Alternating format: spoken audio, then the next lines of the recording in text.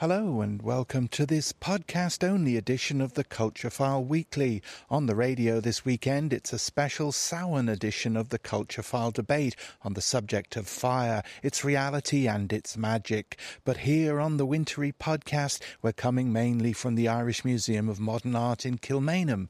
We're at what the museum's director Annie Fletcher called a pilot festival, Earth Rising, which is a sort of eco-happening gathering scores of artists, musicians, crafters, architects, activists and researchers celebrating planet Earth and howling into the wind about the climate emergency. So for this edition of the programme, we're going to wander that bit of the earth that is Kilmainham and meet some of those taking part in last weekend's events, starting with a visit to the stage where the Accidental Rapper is dropping some eco-science. Food shortage, extreme weather and societal tension. If you're not worried about the climate, you're not paying attention to the forces of greed versus the forces of nature. Optimism bias won't stop the melting of glaciers. Yeah, everything looks rosy out the Overton window. Meanwhile, temperatures rise. I'm the Accidental Rapper. I'm an activist and a rapper. I write about a lot of social justice and environmental issues, and I use hip-hop as a way to get those issues across to a wider audience. Double speak, on repeat, are you having a laugh? Energy security from Freedom Gas. It's fossil gas. I was asked to come perform at the IMA Earth Rising event. So not my usual kind of venue for gigs or whatever, but all the events here are themed around climate change and kind of how we can help to solve that issue, I guess. A lot of really creative people putting together exhibits, kind of reimagining how the future could look. I've just finished my own set. I did a kind of an hour-long lecture/gig talking about climate change issues, the impacts of our kind of modern lives and our disconnection with like where our food comes from, where our clothes come from, like the jobs that we work and how unnatural all of that can seem, and then like talk about data centres and gas LNG terminals and fossil gas plants, some of the kind of really emissions heavy issues we see in Ireland, as well as the trade deals and the international agreements that keep us locked into those systems. Ignore reports and they feed us lies. Shannon, Cork, LNG, Jesus Christ, you won't fool us once, you won't fool us twice. Shannon, Cork, LNG, Jesus Christ. KRS-One has a really good lecture where he talks about there's two brands of hip-hop. There's hip-hop with a capital H and hip-hop with a lowercase h. Hip-hop with a capital H being the original culture and that whole movement and that kind of progressive movement in New York in the 80s and stuff. It wasn't uncommon to hear guys saying like, are you kicking knowledge, are you dropping science? Like, intellectualism and rap were not separate things, they were one of the same. What happened? Yeah, so hip-hop with a small h came in, which is the kind of mainstream hip-hop that we see now, which is essentially advertising. It's a 3-minute song that advertises Lamborghinis and Peroni. I suppose I'd like to think that I'm invoking the spirit of original hip-hop. You can say a lot in 3 minutes at 85 BPM, you know what I mean? Where do your beats come from? All over. A lot of them, like, I've made a few beats myself, but I'm not great at it. As I said, I don't really have a musical background. I'm learning guitar. I do some of my performances on the acoustic guitar, but today I haven't because I banjaxed my finger playing hurling last weekend. Hypocrisy over democracy. Free trade versus freedom. You just watch and see. Education, healthcare, climate change, social protection, workers' rights, and the minimum wage. Our sovereignty, our climate, yeah, you see it all burn. Yeah, I remember how this whole thing started. I was putting on an event before with an activist group. I just wrote a rhyme about the topic. It was about food sovereignty, which again, super niche, like not something that you would expect in a rap. But people really liked it, and yeah, they used to get me up with other stuff. Say, do your rap again, or the house parties and stuff. And I ended up kind of writing a second one, and people like that. The whole thing just grew from there. But there was never a plan. It wasn't intentional. It just happened. Don't ratify the deal. There's just too much at stake. It's a joke that this shit is even up for debate. Stop CETA, stop the CETA deal. I was doing all this pretty much anonymously up until about 2 months ago. A few friends had seen me perform and they knew about it, but like my family didn't know about it, the people I lived with didn't know about it. That's kind of why I had to have a name, so I went with the Accidental Rapper. But you're out now. I'm out now, yeah. Yeah, when I got booked to play Electric Picnic, a lot of my friends were already going, and I was like, it's going to be too hard to to avoid it and to kind of hide it from them, I guess. So yeah, it was also a good opportunity for them to see me live at Electric Picnic. It was like validation, I suppose. As I said, I'd been quite unsure about even the topics I talk about are very niche topics, even for hip hop. But yeah, no, I'm out of the closet now. Not to mention the delays caused by chilling effects. Largest landlord in the state is Canadian owned. Somehow I doubt they'd let us build many affordable homes until the Taoiseach. I have a song about CETA, which is the Comprehensive Economic Trade Agreement, which is a trade deal between Canada and the EU. This all sounds incredibly boring because it's designed to be. It's not for public consumption. These trade deals are discussed behind closed doors. They're sold to us as free trade agreements. They have almost nothing to do with free trade. They're, as Noam Chomsky likes to say, they're investor rights agreements. They're about protecting investors over the wider society. They can be used to stop minimum wages from rising. They can be used to stop public health regulations on products. They can be used to stop climate action happening. They can be used to stop, as I said, plain packaging on cigarettes. An example I give is Australia. When they brought in plain packaging on cigarettes, which is a good thing for their citizens, they were sued by Philip Morris, a tobacco giant, because this would impact Philip Morris's future expected profits. So Philip Morris will say, if you bring in this law that helps your people, we'll have less profits, we'll sell less cigarettes, so you owe us hundreds of millions of dollars. And the threat with that is there's what's called a chilling effect on regulation, where policymakers and lawmakers will say, rather than bring in this new law, it's too much hassle, we'll just have to go through the courts and it'll take years and it'll take lots of money, we just won't do it. And then we all suffer just so that a corporation can have increased profits over the long run. It's something you point out in that song that, if we'd have had that regulation in Ireland, we'd never have managed a smoking ban. No, it would not have happened. So Ireland actually were pretty fortunate compared to other countries. The issue with these trade agreements is what's known as an ISDS clause, Investor State Dispute Settlement Clause, which is what allows foreign companies to take governments to court. Ireland is only currently in one trade agreement that has that clause. Some countries have loads of them. CETA is one that we're in negotiations with. We haven't ratified it. The song is to stop CETA and to have that ratification not happen. But there's a big movement across Europe now for the EU and for all the countries involved to pull out of the Energy Charter Treaty or to exit the ECT. Last week the Netherlands pulled out, Spain have pulled out, Poland have pulled out, Germany, Belgium and France are looking at ways that they can pull out of it. Italy left it years ago. But yeah, we're still currently in it. But I would be looking for Eamon Ryan and Simon Coveney, I suppose, to exit Ireland from the ECT over the next couple of months. That is just called Stop CETA, plain and simple. Stop the power and the greed and the suing of nations by the profit-driven CEOs of global corporations. Stop CETA, stop the CETA deal. Run up behind closed doors, keep it all hush, then rush it through without discussion. My name is Rennie Buenting, and I'm an artist from Carlow. And I've been interested in the sugar industry in Ireland and other matters as well. I think some of my art has been protesting about things or trying to improve things, and this is one of them. Tell us where we are and what we're looking at. We're looking at a giant funnel here containing sugar, and the sugar is running out of it, as a kind of showing what happened to the Irish sugar. We ran out of Irish sugar. It was no longer produced. Our factories closed in 2005. But in 1925, when it was set up, it was the first state-owned company of the Irish Free State. The thing I remember about beet sugar was that it has quite a distinctive smell. Isn't that right? That one doesn't have a distinctive smell. But the beet itself, when it was brought to the factories and the production of the sugar brought very distinct smell, and everybody remembers the smell of that, and the whole town would smell of it. But it wasn't a nasty smell. Yeah, it was kind of a sign of, they're making sugar again. And this would be the time of the year that they would start bringing the beet to the sugar factory.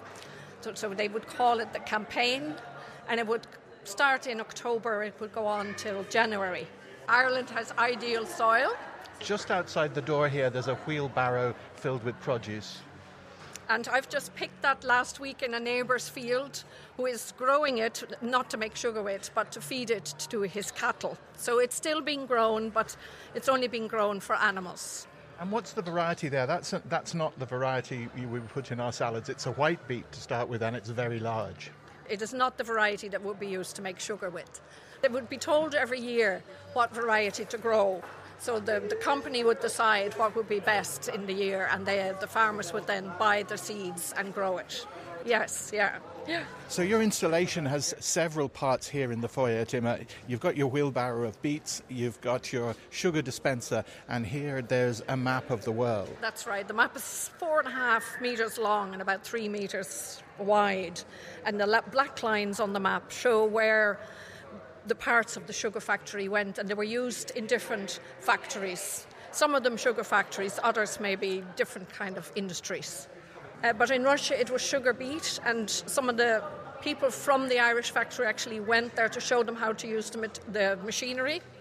And the same in Israel. I mean, I have a list there, and it was a massive amount. 500 tonne went to Israel, I believe, and 300 tonne to Russia. And the only remaining structure is on that poster on the wall there, the Carlow Lime Kiln Tower. That's still in Ireland. Why did the beet sugar industry close down, though? That is the big question that very few people know exactly what happened. I know that at some stage our beet quota was given up, and I was speaking to a new company. Well, it's not new, it started in 2011 or 2012, called Beet Ireland. And they were telling me that Ireland gave their sugar quota, which we still had at that time, to the EU. If they could support a sugar industry in 1925, I'm just wondering, can they support a new sugar industry now? Hey, how's it going? Sorry, I'm a little bit nervous. I'm not much of a performer, really. The human holding me estimates that I'm about 8,000 years old. My name is Luke Casterly, and I'm a performance maker. The project that I'm presenting as part of Earth Rising is called Distillation, and the project is a collaboration between me and the very first landscape I ever encountered, which was the Midlands Bog landscape in County Longford. What I'm attempting to do for the audience is share that landscape with them through scent. The form of the work is an interactive performance lecture in which each person receives a small bottle of essence, which has been custom made for the performance by an Irish perfume maker called Joan Woods. The project is about capturing two simultaneous truths about that place, which are, number one, the hugely positive environmental impact now happening because of the cessation of the peat harvesting industry, but also the sort of sense of displacement and worry and anxiety that comes with the disintegration of an entire industry in a region. That place means something different to lots of different people, and I think it's important to try to create a project that captured that in a way. I came here from the very centre, and when this is over, I'll be returned back to that place. And one of the ways you did that in the performance was actually to give voice to the turf itself, which actually, as you stand in front of me, you have your recycled bum bag, which is filled with turf even now. Yeah, that was important, I think, to try to give a voice to something that is voiceless, right? Because the landscape can't speak to us, but if it could, here's the attempt. I haven't been doing the best recently. I haven't really been well. There's been a lot going on, and things have been complicated, to say the least. So you actually did bring lots of little bottles of this for us. Maybe you'd have a little squirt there yourself and tell me about what's going on in there. I'll put it on your wrist here. When I close my eyes, it brings me to the things that we smelled when we were there. Beetroot. Lemon. Coconut. And orange. A lot of people get smoke, fire, wood, a lot of different textures and sensations come up for people. What I was trying to do at the end is invite people to share, if they want, where they went when they smell it. It does have a kind of ancient smell, doesn't it? Yeah. But thankfully I'm on the mend now. I'm recovering, even if it's a slow process. My name is Lucy Jones. I'm a journalist and author based in Hampshire, England. I'm here at IMA for the Earth Rising Festival, and I'm here to deliver a keynote talk about my book, Losing Eden, Why Our Minds Need the Wild. And we're sort of in the wild here. That's the kind of interesting that we're right next to the museum, but there is this sort of wild patch around here. Yeah, it's beautiful. We are... there's lots of mulch and dead leaves on the floor, and lots of different nettles and trees.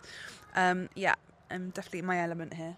I reconnected with nature about 10 years ago, which precipitated me writing my book and investigating these links between nature and mental health. I started as a journalist in Honduras, and then I was a local newspaper reporter, and I specialised in music for a bit at NME. About 10 years ago, I was living in London and suffering from depression and anxiety and substance issues. And I found that part of my recovery was in spending time in the natural world, which surprised me. I didn't realise that it could be therapeutic. I knew about psychiatry, I knew about therapy and so on. But the power and the strength of spending time in Walthamstow Marshes kind of blew my mind. So I wanted to find out what happens to our brains when we're in a natural space, what happens to our bodies, to our limbic systems. And that led me to walk into this extremely fertile and exciting field of researchers in every continent of the world trying to measure and look at what happens to the human mind and body when we're in natural areas. Tell us a bit about Walthamstow Marshes. People aren't necessarily aware that there in northeast London there's a lot of wilderness, sort of in little strips moving through the houses. Yeah, that's right. So I was living in Clapton at the time, and really not very far to a park or anything, but about 15-minute walk was Walthamstow Marshes. And that's this kind of really enormous open space with the River Lee, which runs through, and little kind of copses of woodland. There are kind of belty Galloway cows and birds of prey like kestrels, and I'd hear like the plop of the water vole and look at all the river plants and the flowers. And it felt like a lot of the natural world, so close to buildings and trains. It felt very relaxing to be there. I started wanting to try and boost my mood in different ways. So I initially I was going running because I knew that you get endorphins through running.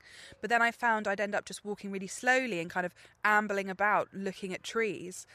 Then when I'd get back to my flat, the kind of self-critical negative thoughts that were plaguing me at the time seemed to have gone for a while. And so I could see that it was having this kind of direct effect on my brain and my thinking. And it became kind of as addictive almost as the mind-altering substance I was consuming before. That gave me a sense of this kind of potential power. But I didn't really realise how robust the evidence base is for this connection between nature and mental health until I started really properly researching it. The more I looked, the more I learned, and there were kind of environmental geographers studying it, psychologists, neuroscientists, people who study hormones, people who study gut bacteria, and it became clear to me that nature can affect the human animal kind of from our heads to our toes. So we all know that kind of being in a park or being by the seaside is in some way relaxing. But did you know, for example, that you recover quickly and more completely from stress in a natural environment? That smelling trees, cedar wood, the phytoncides, the chemicals that the tree releases can reduce inflammation, that looking at fractal shapes or smelling petrichor, the smell of the earth after it's rained, can trigger areas of the brain associated with calmness and relaxation. There were so many examples like this. And of course there will be many more things that we don't know about. But I found that a very exciting thing to bring to people, to almost give people kind of permission to spend time in the natural world, considering we spend 1.1 to 5% of our time outdoors today.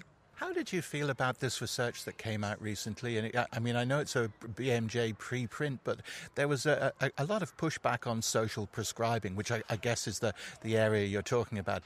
I think that the area that we're talking about is very complex. So mental health is obviously extremely complex. So is nature.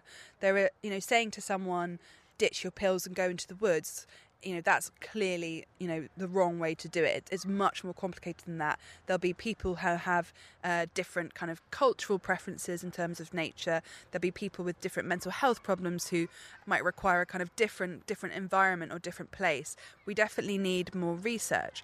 One of the leading physicians in this area, Howard Frumkin, said to me, there's no harm to it, that there's no risk to it. There's clearly benefits, and they could be through kind of exercise, being outside, social contact, having your kind of circadian rhythms reset healthily. But there also seems to be all these therapeutic benefits as well. Here at Earth Rising, it's an eco-arts festival, and it immediately, the stuff that you were talking about looking at fractals and at certain types of attention, it's very interesting to see how those kind of behaviours or states of being intersect with people making art, which is obviously feeding off some of the same mechanisms or processes. Sure. I mean, I think I'm probably quite a kind of basic art consumer in that I'm very kind of drawn to like colour and shape. I suppose in culture what I'm always looking for is a kind of sense of transcendence, maybe. You mentioned transcendence there, and you have said that is one of the things that, is never going to be measured in the lab successfully. So it's never going to be offered as an argument for re-engaging. Yes, I don't know how you would measure transcendence in the lab. I mean, they've managed to measure awe. The science of awe, I think, is a really exciting area, which basically tells us that when we experience awe, it has measurable effects on our body and our health, on our longevity, on our inflammation. It's really, really important to experience awe. It's not just a luxury. Everyday awe, I find, is something I get through kind of looking at moss and lichen on a wall, particularly with my jewellery loupe. Like I have a tiny little magnifying glass which I take around with me, or looking at kind of slime moulds on a piece of wood, and kind of really, I guess it's a way of kind of seeing a different kind of perception of just realising that like under our feet there's all these colours and shapes, and there's so much life, and being in that kind of that tangle of life, it just like blows my mind. But then I think my other experience of awe really, and I think awe in the kind of ancient sense of awe and terror, has been through giving birth. So I've given birth to 3 children, and that was terror and it was awe. Lucy Jones there on Why Our Minds Need the Wild. And finally this time we're leaving Kilmainham and setting sail for the Caribbean in the company of Tygo Sullivan and his latest missive from the Cloud of Unknowing. The year is 1504. Stranded on what is now Jamaica, his ship's timber riddled with worms, Christopher Columbus has, after 6 months, exhausted the patience and hospitality of the Taino locals. Evidently unable to catch fish or otherwise fend for themselves, Columbus and his crew, including his teenage son Ferdinand, face starvation unless their erstwhile hosts can be convinced to share more of their food and resources. The Genoese sailor, flicking one evening through a handy almanac he had thought to pack, notices something which might do the trick. In a mere matter of days, on February 29th, there is to be a lunar eclipse. On the auspicious day, Columbus summons the caciques, senior members of the local society, and issues a grave warning. Unless he and his men are cared for and fed indefinitely, his Christian God will demonstrate a profound displeasure with the Taino. Unimpressed and unmoved, the caciques go back about their business. That evening, around sunset, Columbus summons them once more and bids them look at the rising moon. To their alarm and awe, a great red shadow begins to cross the lunar surface. Columbus, man of drama that he is, retires to his quarters, where, unseen, he times the eclipse with an hourglass, emerging just in time to see the shadow leave the moon and the consequences of his cleverness. The Taino, who evidently had no knowledge of lunar eclipses, no cosmology to speak of, and who were gullible enough to believe that a man unable to catch an iguana to eat could command the heavens, with great howling and lamentation came running from every direction to the ships, laden with provisions, praying the admiral to intercede by all means with God on their behalf, that he might not visit his wrath upon them. So wrote Ferdinand, many years later, in a biography of his father. In telling his tall tale and asserting for posterity his father's wit and virtue, Ferdinand also inadvertently created a powerful meme, an idea wrapped in an image that would morph and move across the centuries. H. Rider Haggard's King Solomon's Mines came out in 1885 and was a publishing sensation. Its British author had never had anything published previously, and nothing in his mediocre CV, a failed entrance exam to the British Army, unpaid internships serving colonial governors in South Africa, anticipated the fame and fortune that would follow. The book was the original Lost World tale, a story of adventuring colonial types, journeying into the dark African interior, guided by a map drawn in blood, and a young local man, secretly the true king of his people, far more noble than the savages they encounter. The heroes present themselves as sorcerer gods, making their way by tricking and outwitting those they encounter with demonstrations in which simple Western technologies are perceived as magic. The trick with the eclipse, the ultimate demonstration of divinity. By Jove, look here. 11:15, total eclipse of the sun, visible over Tenerife, South Africa. Magic. Good, you're a genius. 11:15, that ought to settle him, eh? Just as his protagonists hoped to, Haggard discovered a rich and glittering seam, a British reading public eager for tales of colonial adventure, exotic locations, impossible wealth there for the taking, and strange backward people whose lack of civilization justified their destruction. An entire publishing genre was born, with countless tales of treasure and stories of savagery filling the bookstores and theatres, in time the cinemas. King Solomon's Mines itself would be adapted for the screen numerous times, this 1937 version by Robert Stevenson, the most famous. In 1941, the eclipse meme got another outing in The Secret Mountain by the racist children's writer Enid Blyton, while a few years later, after the war, Belgian cartoonist Hergé, still smarting from the consequences of working with the occupying Nazi forces, began publishing his latest Tintin book, Prisoners of the Sun. O sublime Pachacamac, show your people that you deny them the sacrifices and hide thy shining countenance. The comic was translated into dozens of languages and adapted for the screen numerous times, including this 1969 version by Eddie Lateste. Like Blyton, Hergé had his natives, Inca in this case, as a lost tribe. The sun obeys him. We are at their mercy. On your knees before the chosen of the sun. Backward enough, even in the mid-20th century, to be outwitted by European children. All told, Ferdinand Columbus's meme was riffed on and shared millions of times. Every version and variation, whether played out in the distant past or the faraway present, carried a key double-edged idea: the brilliance of Western knowledge and the worthless backwardness of the victim's culture. As their culture has been almost entirely lost, we have no idea what the Taino knew of eclipses, of the moon, or indeed of the Europeans. We don't know their version of the events described by Ferdinand, his story about this one time his dad tricked all these Indians, but it seems that a great trick was indeed played by Columbus, by his son, by colonial adventurers and their cheerleaders across the centuries, a trick in which we were told that the cultures and peoples being sacrificed at the altar of colonialism, capitalism and progress had no value, that there was nothing worth learning or preserving beyond that which could be placed behind glass in museums, safely rendered as past. And for hundreds of years we looked up in awe and believed them. Tygo Sullivan there on Another Big Lie, bringing to a close this podcast-only edition of the Culture File Weekly. We'll be back with more deceptive conjunctions next week. Meanwhile, don't miss the Culture File Debate, the Fire This Time edition, which should be right next to this episode in your podcast feed. Bye now.